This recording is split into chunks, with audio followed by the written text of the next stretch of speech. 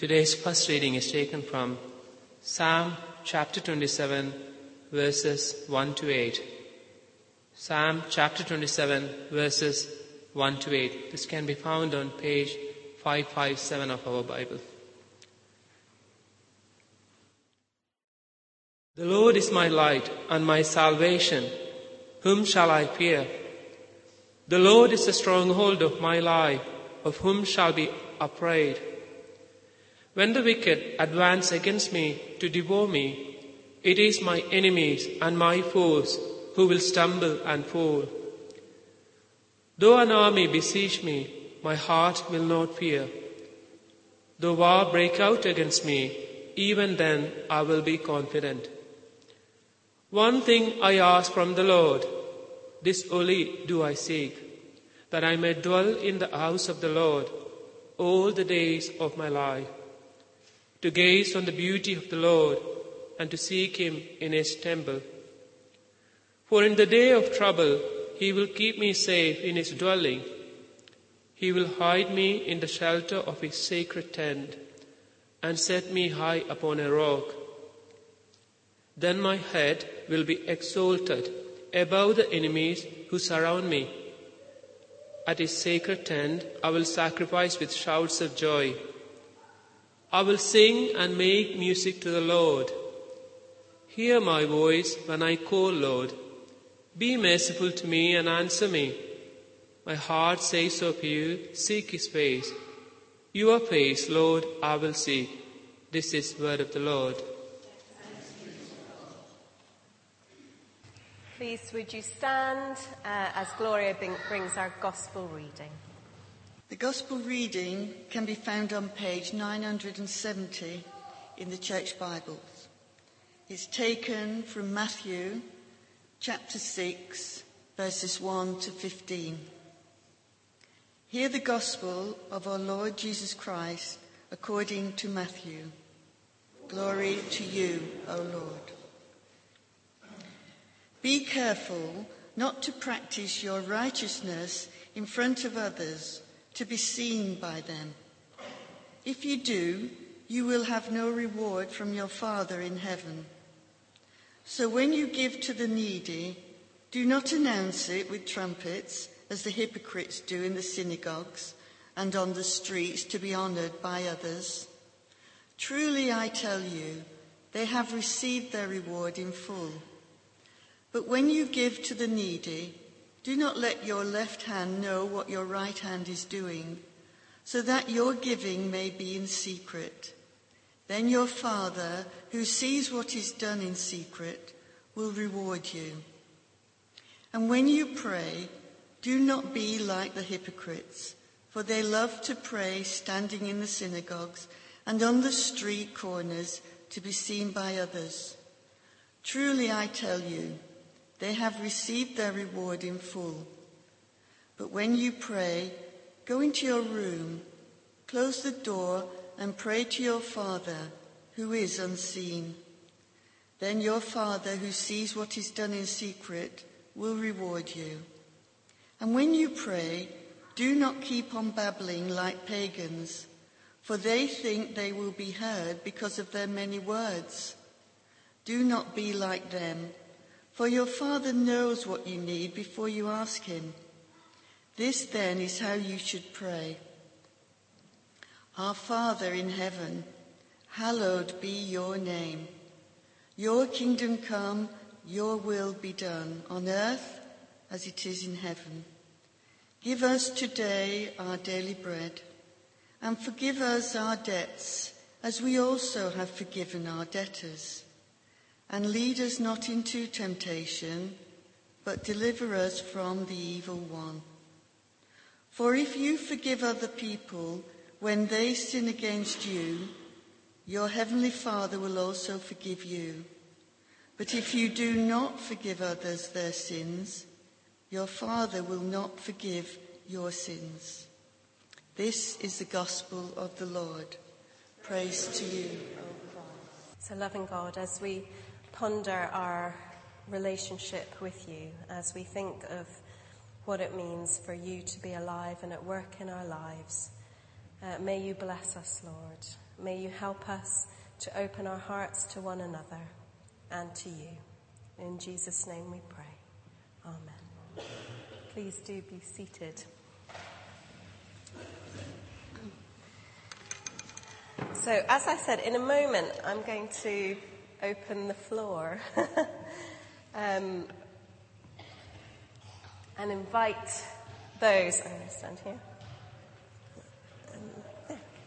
And invite your stories of times, maybe recent times, maybe not so recent times, where God has been at work in your life. In particular, today, we're thinking about Christ the King.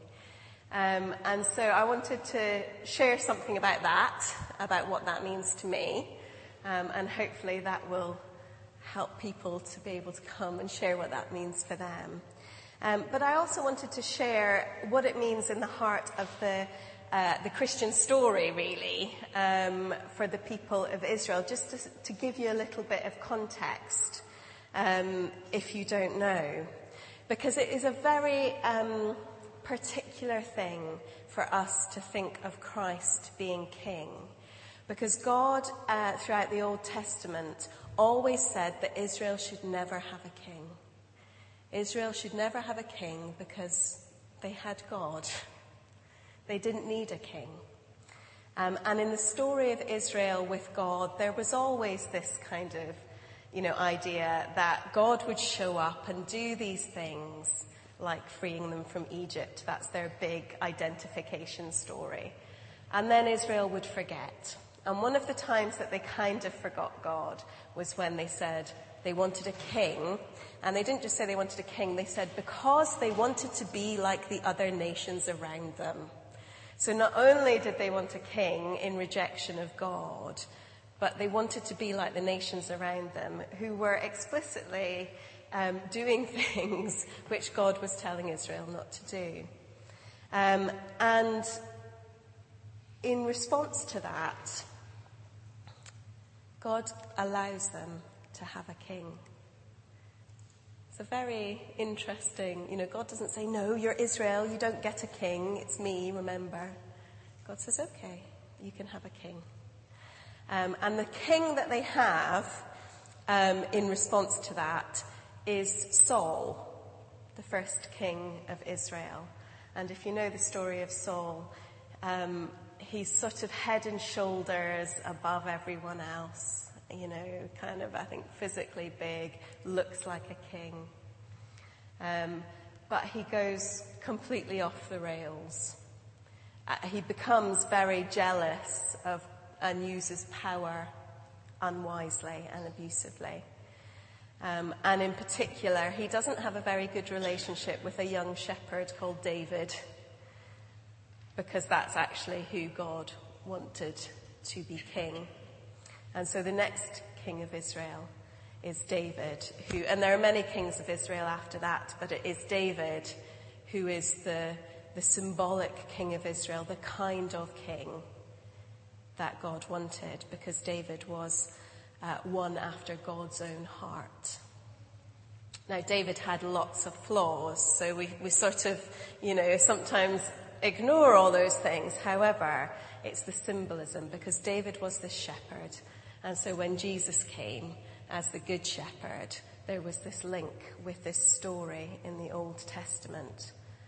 But always this idea that the kind of king that God is very, very different to the kings of human beings and human communities. And that's really important to me as we think about Christ the King. I'm going to read you a poem now. As you know, I like my poems, and Malcolm Guite always serves to give us a poem for the season. And what he says is this: Our King is calling from the hungry furrows, whilst we are cruising through the aisles of plenty. Our hoardings screen us from the man of sorrows. Our soundtracks drown his murmur, I am thirsty. He stands in line to sign in as a stranger, and seek a welcome from the world he made. We see him only as a threat, a danger.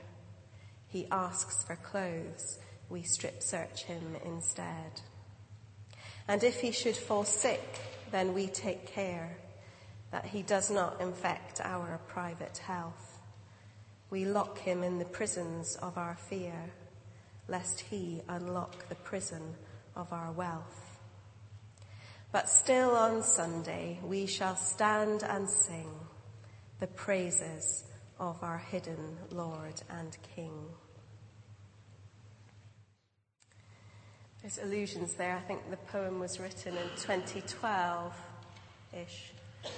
And the refugee crisis was, really on Malcolm Guite's heart, I think. So these allusions to Christ as a refugee, which of course he was, even in his own time, he was a refugee, fleeing to Egypt from Herod. But for me, it's not necessarily about the specific. There might be specific stories this morning. But I think the reason that I so often kind of, in my own spirituality, and hopefully kind of talk about God in a way that God is gentle and kind, and I find myself often saying that I think kindness is an underrated virtue in our world, is that actually the way that I am built in terms of my DNA and, my character is that actually probably one of the things that I most struggle with is God being kind and not being this kind of king. So I probably spend a lot of time saying God is kind because I'm teaching myself as much as I'm teaching anybody else. I need to know that God is kind, that God is not a taskmaster, is not a tyrant, is not a domineering, patriarchal lord, ready to punish. So for me, resting in the true identity of Christ as King helps me to get rid of that image, which is not the truth about who God is. Wanting to find myself actually, in the lap of God, in that way of knowing God's abundant grace. Again, something we talk about a lot. But it's not easy. That's what I'm sharing this morning, that for me that isn't easy. That is something I intentionally, almost every day, have to choose to believe about God. The readings this morning, when I was doing the preaching rota, I was actually thinking we were going to do something on prayer. So that's why the readings are on prayer, but I was happy to keep them as they were because you never know what's going to speak to people. I'm happy that the Holy Spirit does that job. So I kept the readings as they were. But when I was reading them, it was the end of the Psalm 27, which spoke to me most. Because it talks about the heart speaking. And it says, "Come, my heart says, seek his face. Your face, Lord, do I seek." So for me, there is a sense of having to listen to my heart because my heart knows who God is. And my heart desires to seek God because this is what God is like. God is kind and is the servant king. And sometimes my head kind of, because I'm a big thinker as well, takes me in a different direction. Thinking of God as much more critical and judgmental. But actually, I need to listen to my heart. So that's what I had to share with you this morning. And now, it's your turn, if you would like. Who's going to be first? Anyone? Barbara.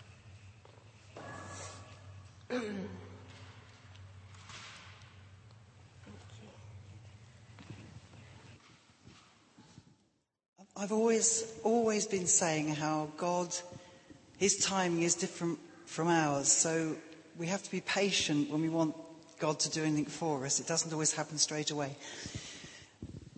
I had a lovely phone call from my sister yesterday, my older sister. She has multiple sclerosis and has had since she was about 21. She's had a terrible life, ended up in a refuge with her 2 kids, then managed to buy a house, hardly any money, and the house is falling to bits. Her multiple sclerosis has got so bad that she's now permanently in a wheelchair. And she struggled to get up the stairs. She used to tell me funny stories how she managed to get up and how she managed to get down. And it was all very hard for her. Her eldest son has lived with her all the time. He's been so wonderful. He's been her carer. And it must have been so hard for him not to be able to go out into the wide world. He's had to look after her all this time. Now, we've been praying. She had to sell her house. She sold it to this guy who was so kind and let us still stay there and pay a small rent. Wonderful man. But the house is really becoming derelict. And we've been praying that somehow the Lord would help and that she would find another place to live. And she rang me yesterday, and I hadn't spoken to her for a few weeks, and she'd kept this to herself, and she said, I just want to tell you I've got a change of address. Right, okay. She said, I'm now living in a bungalow. She's been given a bungalow to live in, so she hasn't got to go upstairs or anywhere. It's got a wet room. Crikey, so she can get her wheelchair in there and have a shower and all by herself. Her son, at the same time, God works so wonderfully because at the same time, it's a 1-bedroom bungalow, her son had found a flat to live in. So a bungalow and a flat appeared at the same time. I find that absolutely amazing. And when she spoke to me yesterday, her voice was totally different. She had life in her. She just sounded a different person. And we prayed together and I said to her, God is so, so wonderful. Okay, you had to wait, but it's worked out okay. And that's the story I wanted to share.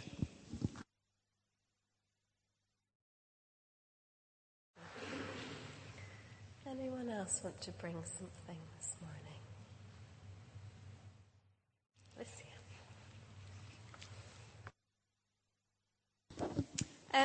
So basically, I've always heard of people, like, miracles happening to them. Like, whenever I went to Soul Survivor, I was like, oh, this person's back is healed. I'm like, oh, I want a miracle to happen to me, you know.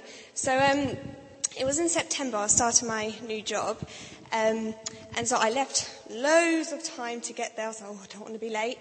So off I went, typed it into the sat-nav, driving along. And the sat-nav said I was going to get there at 10 to 9 and I needed to be there at 8:30. I was like, oh, man. Well, what do I do? And I tried to look for other routes, but it was just loads of traffic. It was like a car park. I was like, right, okay, I'm just going to pray. That's all I can do. So I was like, please, Lord, please let me get there on my first day, you know, on time, 8:30. So I just sat there and I was like, okay, put on some music. Let's just wait a little, see what happens. So the traffic started moving. I was driving and I saw on the sat-nav the time, like, that I was going to get there at 10 to 9. Went down to 9:15. I was like, oh, okay, making progress. Still 15 minutes late. Well, I'll keep going. So I kept going. Then it went down to 22. And I was like, oh, my goodness, am I going to get there on time? Then it went down to 25 to. I was like, oh, okay, I'm excited now. Let's see what happens. And I honestly thought there was no way I was going to get there on time. Like, no way at all. Because there was 20 extra minutes. Anyway, I got to work at exactly 8:30. I wasn't late on my first day, so I think that is a miracle in itself.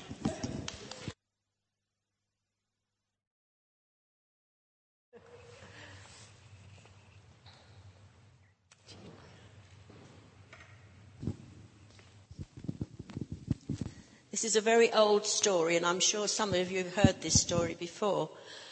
Many years ago when Billy Graham was in London, and he was having his meetings in different football stadiums, he acquired a big choir from different churches, and there was a group of us from here and from different churches in Harrow that went to these rallies to sing. We used to go by coach. We met in Harrow and we went by coach, and I can't remember which stadium it was, but it was way out in London. And when we got there, it was pitch black, and we were in a car park, but it wasn't a car park. It was an enormous piece of land. It was probably a derelict piece of land that they'd used as a car park for the occasion. Anyway, we got there and we had a wonderful evening.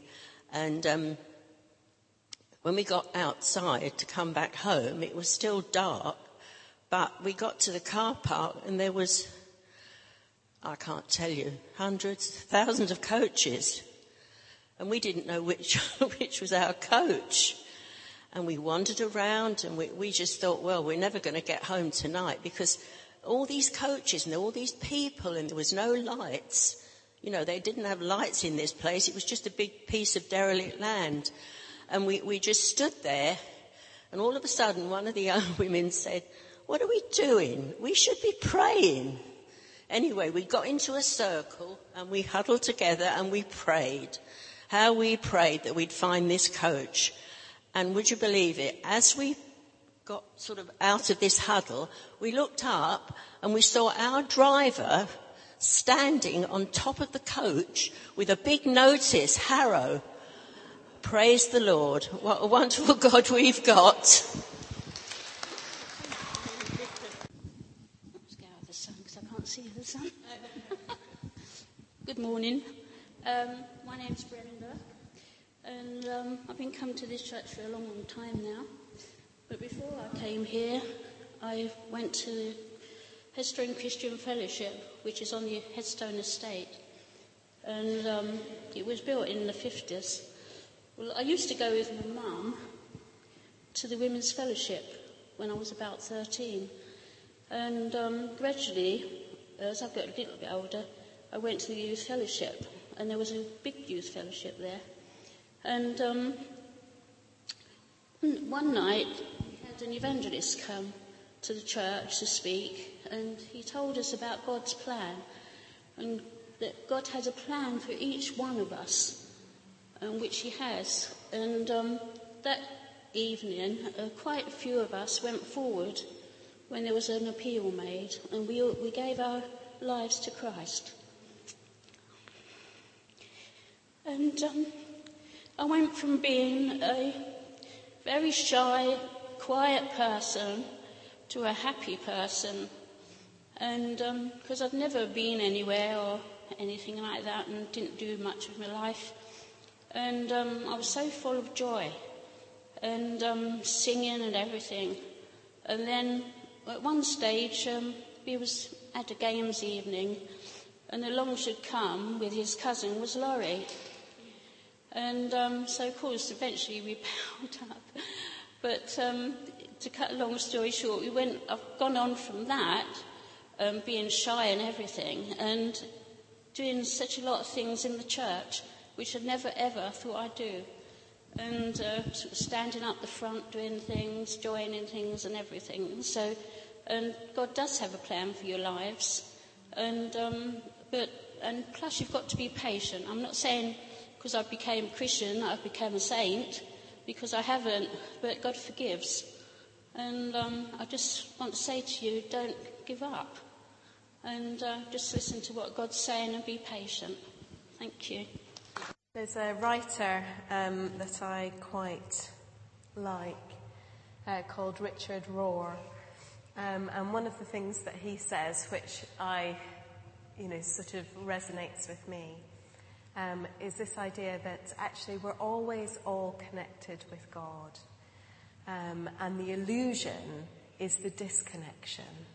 So it spoke to me when Alicia was talking about, we kind of want these connections all the time, so these miracles, and